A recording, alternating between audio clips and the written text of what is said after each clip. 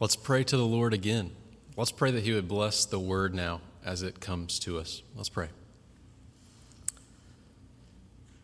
Father, we ask now even more of you. We ask that you would take your word and plant it deep in us. Father, help us to do what we heard Ryan read earlier, to receive the implanted word in our hearts and to receive it in meekness. Help us to do that. Father, we pray that you would unfold your words to us and that in the unfolding of them we would get light, we would see life more clearly, that we'd also have light and heat, that we'd have motivation and strength to obey, and that you would impart understanding to us who are so simple. We're so simple-minded, Lord, so finite. Help us. Unfold your word to us, please. Show us more of your Son, Christ, and why he came, and how we can reflect his glory. We ask you to do a work now by your word. In the name of your Son, we pray. Amen. Amen.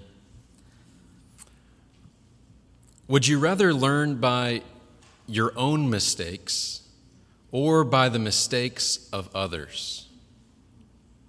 Pretty simple question, right?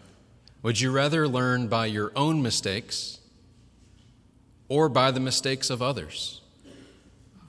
I saw one quote that talks about mistakes. I'm still trying to figure out if it's a good or bad quote. Let me read it to you. It's real short. Quote, "I always learn from the mistakes of others who took my advice." I'm still thinking about that one. I always learn from the mistakes of others who took my advice. Whether it's in marriage or parenting, or whether it's with plumbing in a church building or plumbing in your own house during a winter storm and icy temperatures, we will do well to have a posture of looking outside of ourselves and learning from others who have either made mistakes or gone down paths that we have not yet experienced. It's a wise thing to learn from others who have made mistakes so that you don't make them. And today we have the opportunity in God's Word to learn from the mistakes of ancient Israel, mistakes that they made several centuries ago that are still speaking and teaching us today. In fact, we know from Romans 15, verse 4, you may remember this verse, everything that was written in former days, when Paul wrote that, he was meaning the Old Testament, everything written in former days was written for our instruction.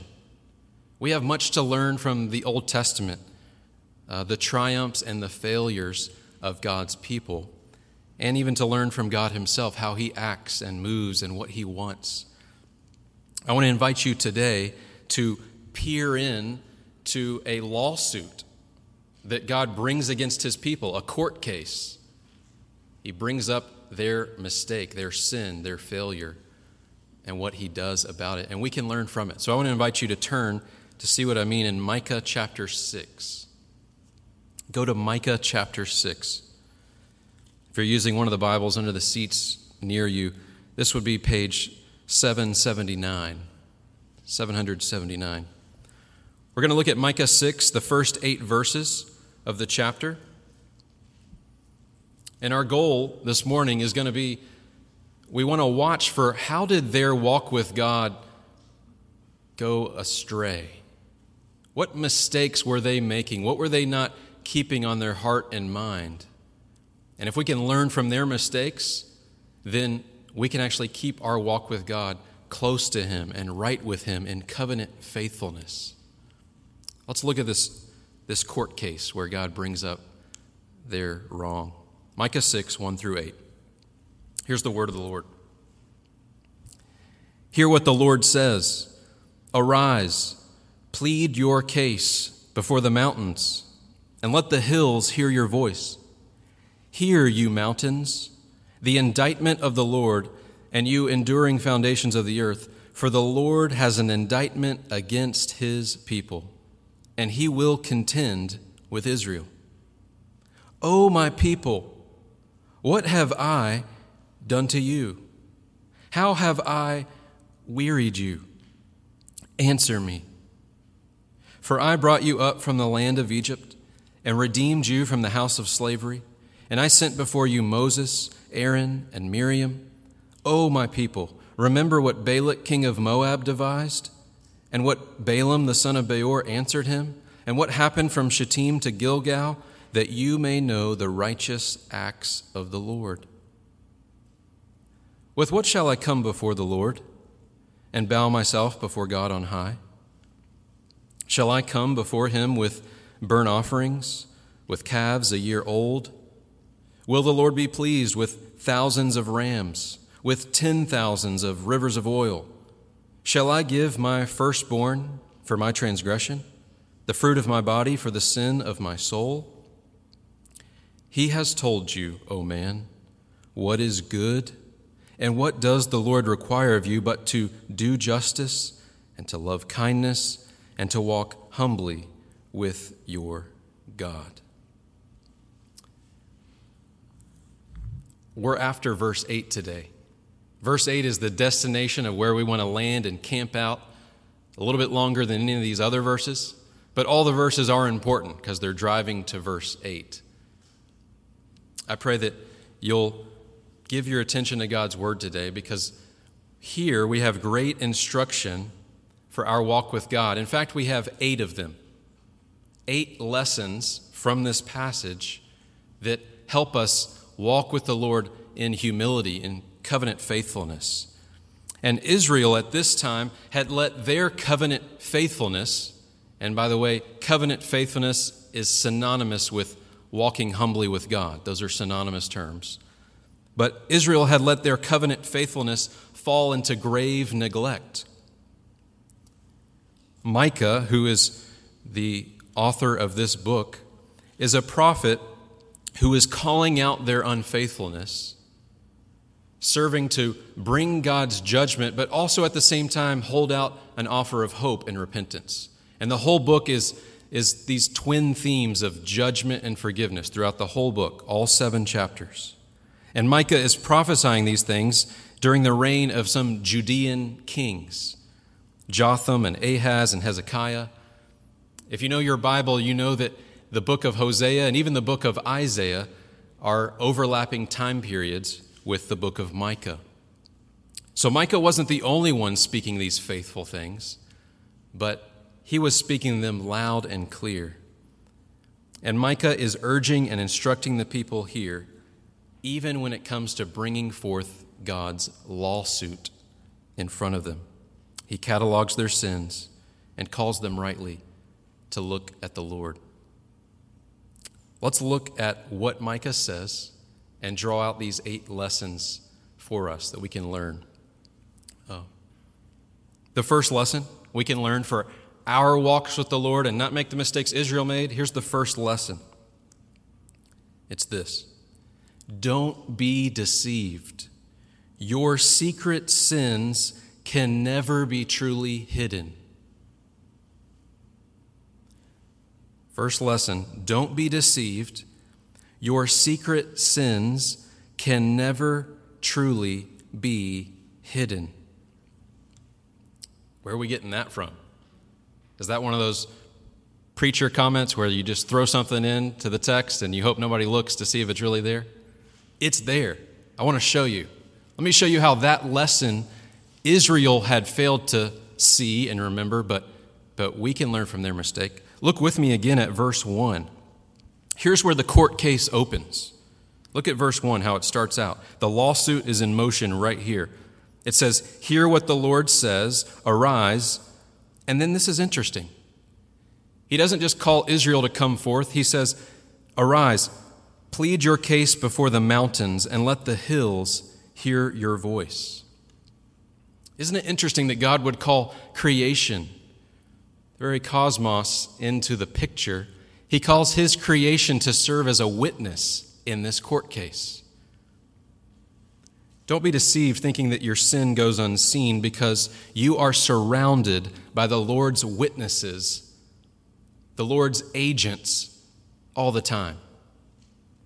And what's interesting about this is if God wants to substantiate his claims against us for how we are living, he has every right to use other people, animals, creation, whatever he wants to substantiate the truth. Here's what I mean by that.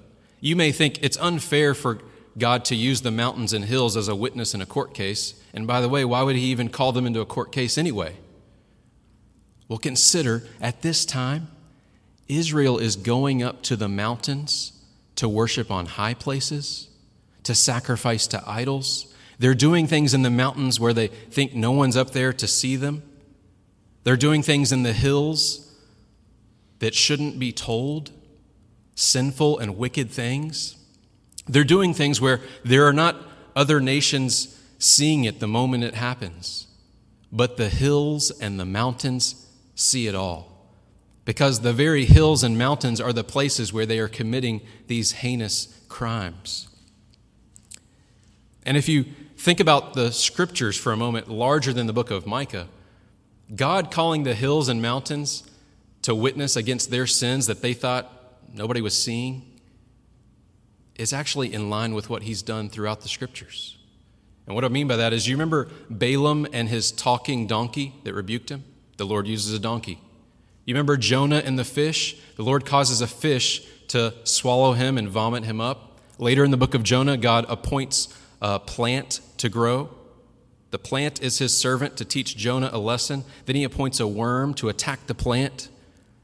Then we fast forward to the book of Acts, and we see in Acts chapter 12, verse 10, the iron bars of a gate swing open on their own accord, because that's a servant of God's bidding. And then even Jesus in the Gospels, do you remember what he said when there was praise offered to his name? If you don't praise me, even these very rocks and stones will cry out.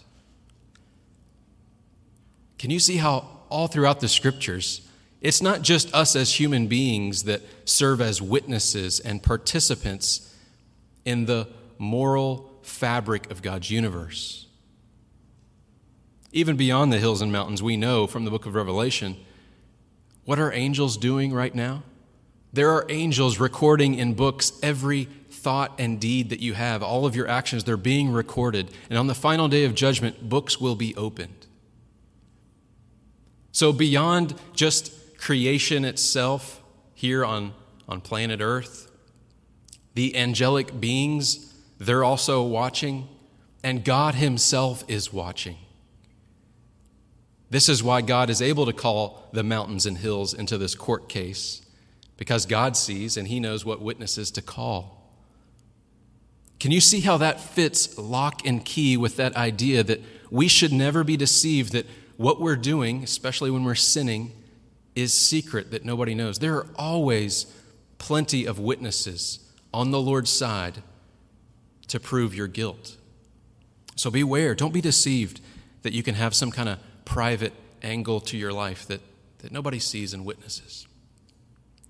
The second lesson we learn that Israel failed to remember is this. Here's lesson number 2 for our walk with God. It's this: repent, because God is confronting sin not as an if, but as a when.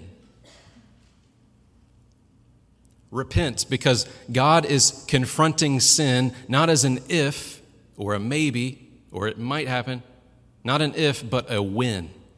It will happen. We see this in verse 2.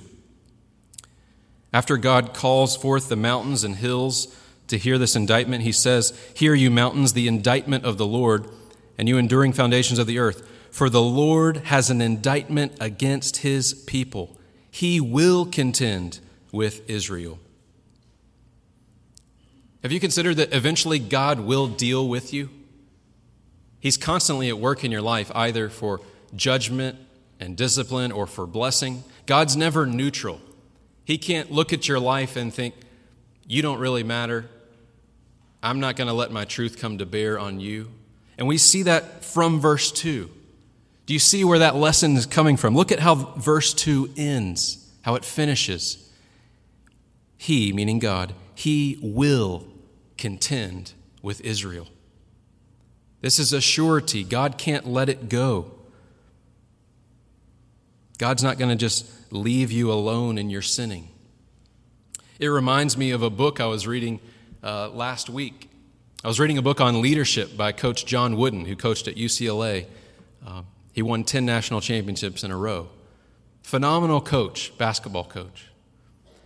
And I noticed as I was reading his book on leadership, one of the things that was striking to me is in practice, he had a few pet peeves, if you will, that he would not let go.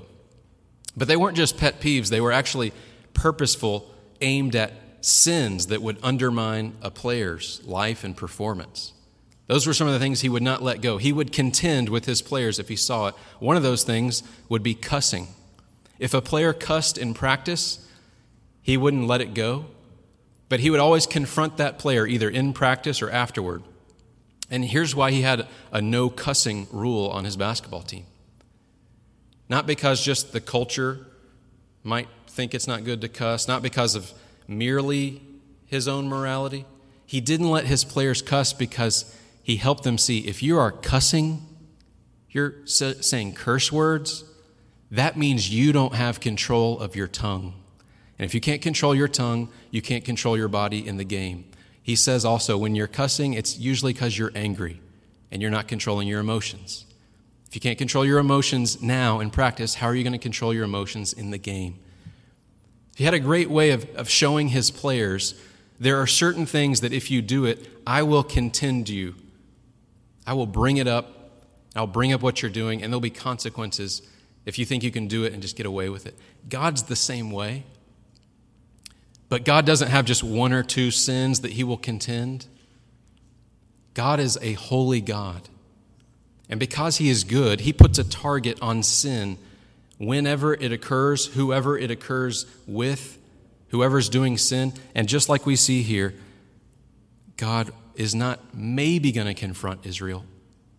It's a win. He has an indictment against his people. Just because they're his people, they don't get off the hook. Now, I want to encourage you for a moment. The lessons that are coming later in this passage get more and more bright and hopeful and encouraging. You may feel like, wow, these lessons are kind of heavy on me right now. Well, that's lesson number 2. Let's go to lesson number 3. After this court case opens and we get to these legal proceedings that start to happen, here's lesson number 3. Your sin reveals what you mistrust about God himself. Your sin reveals what you mistrust about God himself, his own character, his own person. What a lesson that can be to help our walk with the Lord. Our sin is not just something we do, it's something that reveals what we believe about God. We see that in verse 3. Put your eyes there on verse 3. This is the actual indictment, specific indictment that the Lord brings to Israel. And he doesn't say to Israel, you did this sin and that sin. Notice who the focus of the indictment is on. God includes himself. He says, "O my people, what have I done to you? How have I wearied you? Answer me." God's indictment is showing that their obedience matters because it's not abstract rule keeping.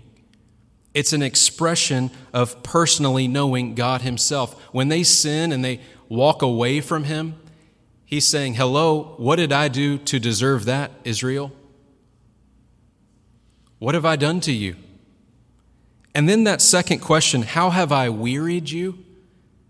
That's an interesting question because part of the sin in the life of Israel at this time, as they turned to other gods, we know implicitly from this verse is that Israel had grown weary with the Lord. Their sin showed that they didn't trust that God could be exciting and thrilling and enjoyable in a relationship with. They thought, no, God is a weary bore to us. It's interesting here because that word for wearied in the original language means to be utterly impatient and tired of something, so burdened, so exhausted that you don't even see the point of continuing. In fact, one of the places this exact word shows up in the Old Testament, do you remember at the story of Sodom and Gomorrah? When the men were trying to surround the house to attack Lot, the Lord struck men with blindness. And it says in the scriptures, as they were groping at the door, they wearied themselves. That's that same word here. And it's used in a similar way here as it is there, that somebody has just gotten tired of doing the same action. They don't see the point. They don't see the fruit and benefit of it. And what's so sad, Israel didn't realize that their choice of sin was declaring, God, you're boring, you're weary, you're not that interesting. So God says to them, how have I wearied you? I'm the creator. I created you. I created things out of nothing. I am brilliant beyond what you can imagine. I created pleasure itself. We could go down the list of all the reasons God is not boring. But consider whatever sin tempts you to be more interesting than God. Consider what that says about your belief of who God even is. It's an important lesson. There's a fourth lesson. Look at this fourth lesson beginning in verse 4. I'll read verse 4 and then we'll cover the lesson here. Verse 4. After God gives these indictments, he continues the legal proceedings with evidence. And in verse 4, he says here, I brought you up from the land of Egypt and redeemed you from the house of slavery. And I sent before you Moses, Aaron, and Miriam. So if we just pause right there, the Lord's saying, I've saved you, I've redeemed you, and I've provided faithful leadership for you. That question that the Lord just asked, how have I wearied you? What have I done to you? God's now laying out evidence in the case. Let me tell you the things I've done for you, just a few of them. They are perfect, spotless, righteous things that I've done for you. We continue on.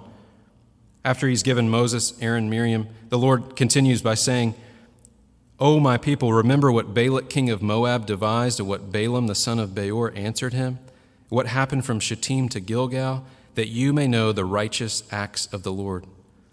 Not only did God save and redeem and give them leaders, but these reasons right there, God's showing that he gave protection and an intention to bless and prevent cursing to fall upon them, and his intention to provide and renew them. Let's package this together. Here's the lesson. This is lesson number 4. Redemptive history is always your friend. In your walk with God, consider the lesson that redemptive history is always your friend. And you may be wondering, how does that lesson fit with what we just read? Well, did you notice how everything God just said, the reasons, the lessons he gave them, he was just drawing from the storehouses of redemptive history? Did you notice that? He was mentioning things in their past. One of the reasons redemptive history is always your friend, and you want to keep that lesson rehearsed in your heart as you walk with the Lord, is because rehearsing God's deeds in the past is a very helpful way to stir up your heart in the present to follow him. That's what God is doing. He's pointing to great actions in the past to wake them up in the present. It leads us to ask the question, which comes to your mind more? Your own sin, your own plans for the week, or the ways God has been faithful in your life, and even before your life in history? God has given us so much to fill our minds with his faithfulness through the scriptures, through church history, through the history of brothers and sisters, even in this own church, if you ask them. Take the lesson to heart that redemptive history, meaning the ways God has worked to redeem and be active in the world for his glory and goodness, that history, it's your friend. A little side note there. Shittim to Gilgal. For those unfamiliar with Israel's history, if you go back today in your scriptures and read Joshua 5, that'll take you right to that episode. It's a moment where Shittim was on one side of the Jordan River, Gilgal was on the other. They went from crossing the Jordan River in a miraculous way where the Lord stopped the water, and they came to Gilgal, and they renewed the covenant with the Lord. I would encourage you to have such a knowledge of redemptive history that just mentioning place names like Shittim to Gilgal, you can quickly rehearse what the Lord did. I want to encourage you to be a student of your Bible, to know redemptive history, even the names of towns and cities and the sequence of events of geography, so that you can think the way the Lord thinks. And when he says, hey, you remember from Shittim to Gilgal, you're tracking with what he's saying, to stir up your heart, to walk with him. Well, the Lord lays out that indictment. The court case is proceeding. It's just looking bad for Israel at this point because God keeps showing how he's perfectly in the right, they're in the wrong. We don't get all the details of the court case. It kind of speeds up at this point. We're nearing the corner here, the outcome of the case and how it's going to end. And this brings us to the fifth lesson. It deals with this surprising outcome. The fifth lesson here for our walk with God that Israel forgot, fifth lesson is this: a works-based salvation is your perennial foe. A works-based salvation is your perennial foe. Perennial meaning it keeps coming back every year, constantly. So whether you know Christ as your Savior in this moment, you do or you don't, whether you've been a Christian a long time, just as a part of our human nature, we will be tempted constantly to drift back to a heart posture and a mindset that we work and earn our place with the Lord. It's what we can do, achieve, or give to him, or if our good works are more than our bad works, that's what earns us a place with him. We see all of that right here, starting in verse 6 through verse 7. There's three questions that get raised as Israel is seeking desperately to be in the right. They know they're guilty in this court case. They're trying to then think, okay, how do we make restitution? How do we settle this dispute? But they're leaning on a works-based mentality. Look at verse 6. With what shall I come before the Lord and bow myself before God on high? Shall I come before him with burnt offerings and calves a year old? They were thinking about the Old Testament sacrificial system. Then verse 7, they think, no, it's got to be more than that because we've really blown it. Look at verse 7. Will the Lord be pleased with thousands of rams? Not just one sacrifice, but thousands. Let's multiply it. Thousands of rams and 10,000 rivers of oil. It starts to sound absurd here. There's no way they could get that and then give it to the Lord. And then it becomes even more absurd when they say, shall I give my firstborn for my transgression, the fruit of my body for the sin of my soul? Perhaps they got that idea from the nations around them, offering their children to pagan gods. The irony here is they didn't realize that in God's grand scheme of redemptive history, it's not them giving their firstborn. It's God giving his firstborn to save them. The lesson that we just mentioned, number 5, a works-based salvation is our foe. Here's how that fits in here with all these questions of what can I bring the Lord and how can I please him? Here's how that fits in.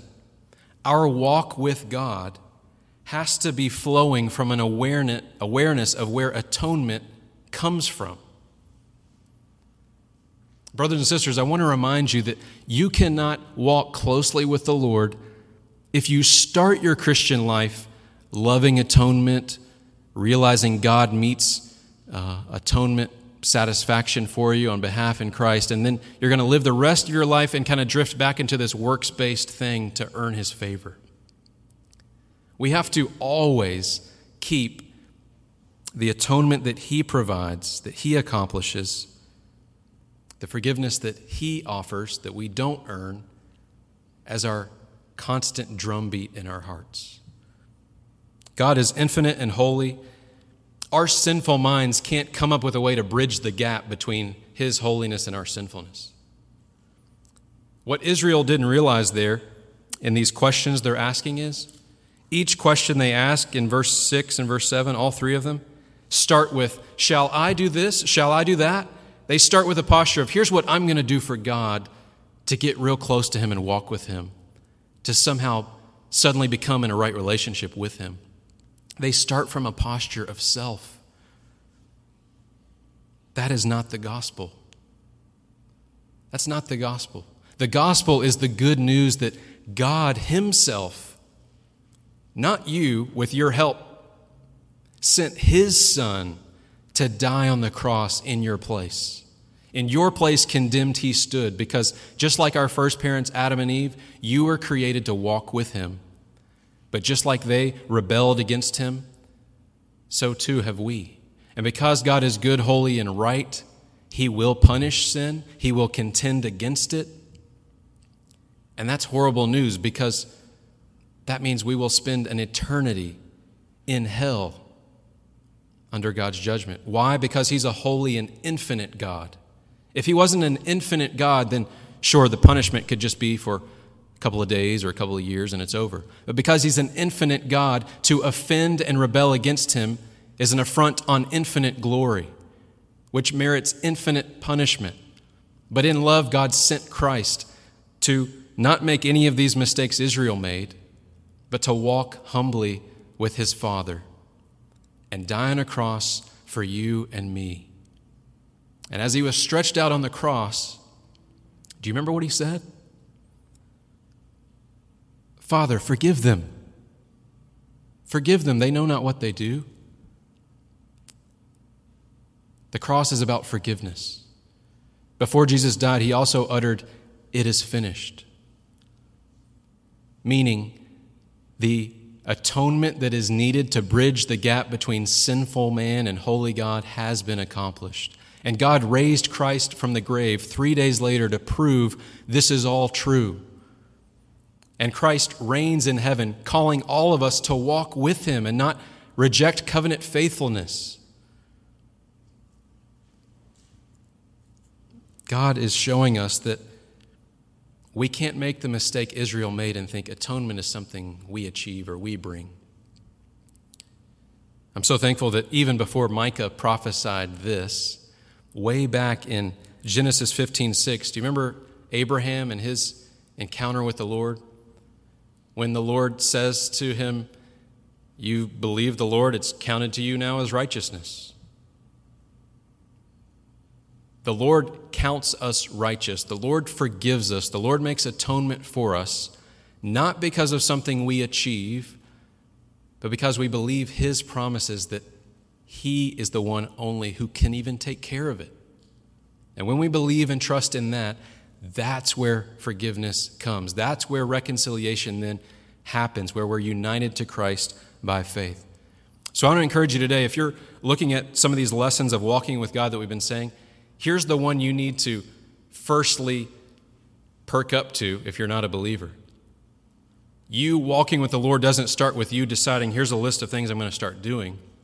You walking with the Lord starts with you realizing, if I'm going to be right with a holy God, He better provide atonement, because all the ideas I could come up with to suddenly appease Him for my sins, it's not going to work, just like Israel's questions didn't work. The gospel is so good because God provides atonement. The Old Testament's clear about that. Even in Habakkuk, remember how it says the righteous shall live by faith?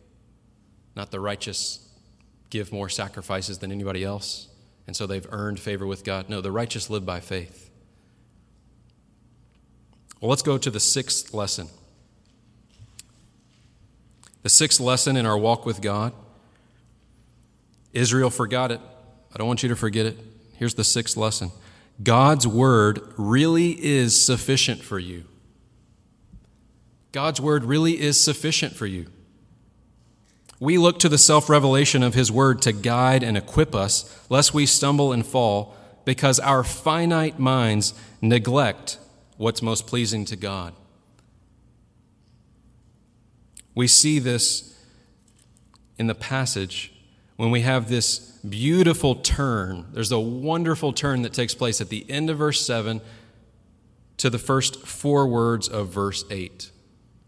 Look at this beautiful turn. Those 4 words at the beginning of verse 8. He has told you. The scriptures are saying, stop coming up with ideas of how you're going to somehow impress God and invent some new way to be right with Him. He has told you. God's word really is sufficient. He doesn't want us to wonder in vain speculation, to move into absurdities and endless question. He has told you. Stop going down dead ends of your own mind. Just look to what He's told you, what He's revealed, His self-revelation. Here's where the court case turns in a very surprising way. We can get a lot of lessons out of this final verse, verse 8. There's 3 lessons. That was the first one. Lesson number 6, God's word really is sufficient. We get that from He has told you. Here's where we're getting the good part. Here's the 7th lesson in our walk with God from verse 8. Your joy and God's glory shouldn't be at odds. Israel forgot this big time. If you keep this lesson front and center on your heart, it will do wonders for your walk with the Lord. Lesson 7, your joy and God's glory shouldn't be at odds. We trust that God's declaration of what is good has layers of goodness because it both pleases God and it's good for others and it's good for you. We're getting all of that truth from verse 8 when He says, He has told you, O man, what is good. God's told you what's good and what's pleasing. It's up to us now if we're going to trust that what He says really is good for our lives, really does hold forth joy for us. Don't believe the lie that obedience to God, it's not going to be as good as doing some other path. That word for good in verse 8, if you have kind of a surface level view of the word good, that word in verse 8 means a good, pleasant, agreeableness, a delight. Let me put it this way. When your power went out or your water went out, wasn't it good when the power came back on? Wasn't it good when the water came back on? Now, if I were to say that to you randomly any other month of the year, probably before this, it wouldn't have that same good ring to it that it does when you really know how much you need it and depend upon it daily. God here, when He says, He's told you, oh man, what is good, trust that it's so good you don't want to live without this. That's the kind of goodness here. We don't ever have to feel like we're at a fork in the road between there's some good things and then there's some things God's asking me to do. That's a mirage, that's an illusion, that's a deception. There's no fork in the road. If there are things God is asking you to do, as much as short-term goodness might look good to not obey Him, obey Him. That's where the real goodness is. That's where the real joy is. That's where pleasing Him is going to be found. Good for others, good for you. Let's move to the last lesson and close with lesson number 8.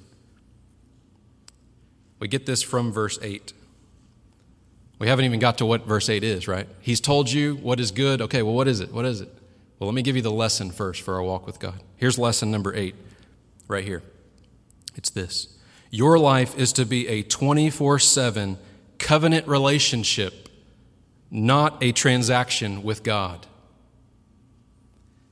Your life is to be a 24/7 covenant relationship, not a transaction with God. God's not just a God who wants your religious rituals as a transaction, as a bargaining chip, as a check box. Okay, I did something on a Sunday, or I went to one Bible study in a week. Okay, I'm good. My walk with God is done. We get all that from verse 8 here. Look at how verse 8 flows. He's told you, oh man, what is good? What does the Lord require of you? And by require, in English we use the word require. In the original there, that's the word, what does the Lord seek? What does the Lord seek of you? What is He after? Verse 8 says, but to do justice and to love kindness and to walk humbly with your God. You see, Israel made the mistake of thinking God was just after some animal sacrifices. God was after some one-time payments. Or, you know what, we don't have to always be living for God in a covenant relationship, do we? That's kind of boring. You remember that question God asked earlier in the passage? How have I wearied you? What God is saying here in verse 8 is stunning because he's not letting them offer a few sacrifices and be done with him. He's saying, what I want from you is a lifelong sacrifice. I want you to live your life as a living sacrifice. But it's still going to be good for you, even though you're dying to self. And he includes there justice, mercy, humility, walking with him. So this would go far beyond the short circuit breaker in their brain of God wants animal sacrifices, he wants me to show up for a few feasts during the year. No, God wants 24/7 how they're living to be a walk with him. I like how Charles Spurgeon said of Micah 6:8. He said, he's a pastor that lived 1800s. Spurgeon said this about Micah 6:8. He said, walk humbly with your God. This is the essence of the law. This is the 10 Commandments all wrapped up. This is an example of the law requirements first being met by God and now the law requirements being worked in us. This is what it looks like. Spurgeon went on to say, it might be a kind of weather gauge to your communion with God, whether you're proud or humble, whether you're living out this verse. So don't look to, did I have perfect Sunday church attendance? Check, my walk with God must be perfect then. Don't look to, I read this many chapters of the Bible this week. Don't look to, okay, I can add it up, I had prayer time this many minutes this week. Don't think to yourself, you know what? I only listened to Christian music. I didn't listen to anything else but Christian music. I must be perfect in step with the Lord. Those things are all good, and we should strive to do things that are good. But what God is asking for here is a 24/7, every day of the week, the way we treat other people, the way we pursue justice and mercy and faithfulness and humility with him. This is not about just being a nice person. Covenant faithfulness is something with God. The verse, did you notice how it ends? It says, walk humbly with your God. You can't just be a nice person and think that's it. You have to walk with God as you're seeking to be a nice person. And you can't just say you're walking with God and not be a nice person. These things have to fit together for our lives to rightly reflect covenant faithfulness. And as we close, I just want to define justice, kindness, and humility so that when we walk out of here today, we have a little bit more of a concrete fabric feel to, okay, what does it mean to do justice, love kindness, and walk humbly with God? So as we wrap up, this might be too much to take notes on. I'm going to talk real fast, but we'll try to pack it in here. These are some definitions. What is justice? Justice is making right decisions according to God's standards. The human race is impressed with wrong strategies, wrong remedies, wrong uses of power. Justice in the Bible means fulfilling mutual obligations in a manner consistent with God's moral law. Justice in the Bible on the part of individuals, I mean, we could talk about different levels of justice, but when it comes to you as an individual, justice involves honest and fair dealings with others. Whether it's in a business setting where there's a formal contract, or whether it's you keeping your word, justice involves honest and fair dealings, faithfulness to others, not taking advantage of others, especially the poor or those with less power, less protection, those who are vulnerable, those who can easily be exploited, protecting the weak and vulnerable. You see how that's justice?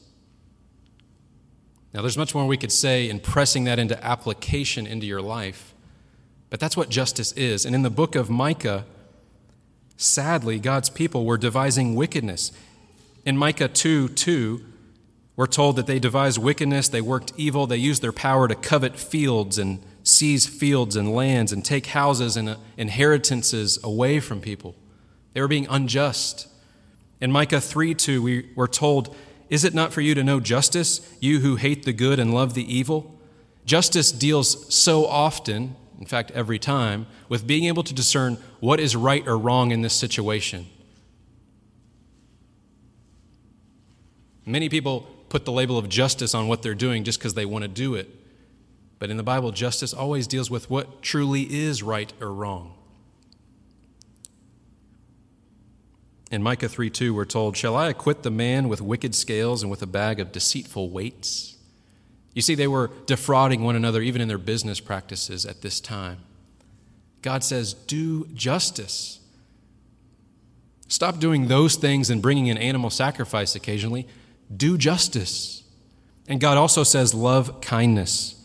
This is a hard word to translate. In Micah 6:8, when it says love kindness, kindness is that covenant word hesed.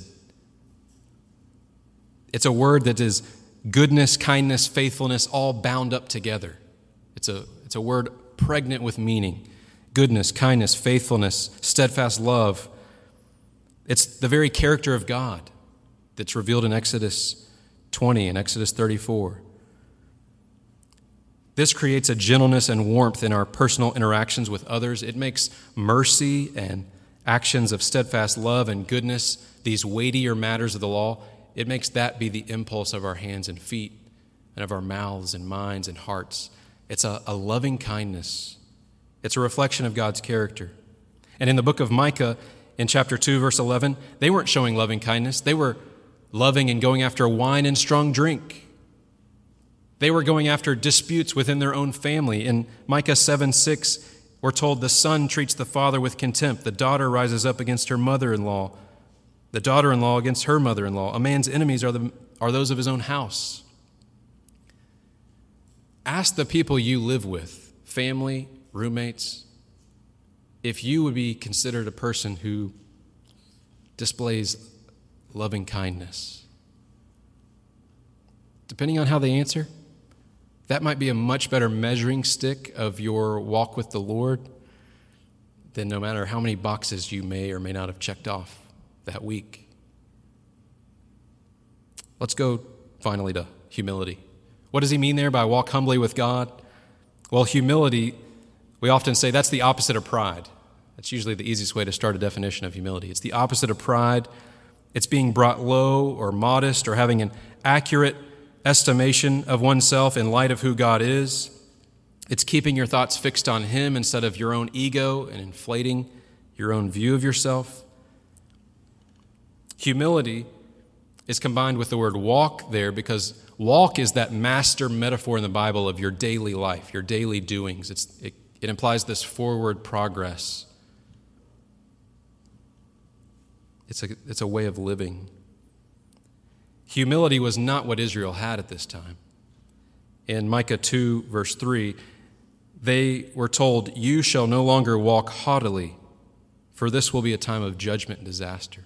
God saw the haughty look of the way they lived their life, and he contended with it.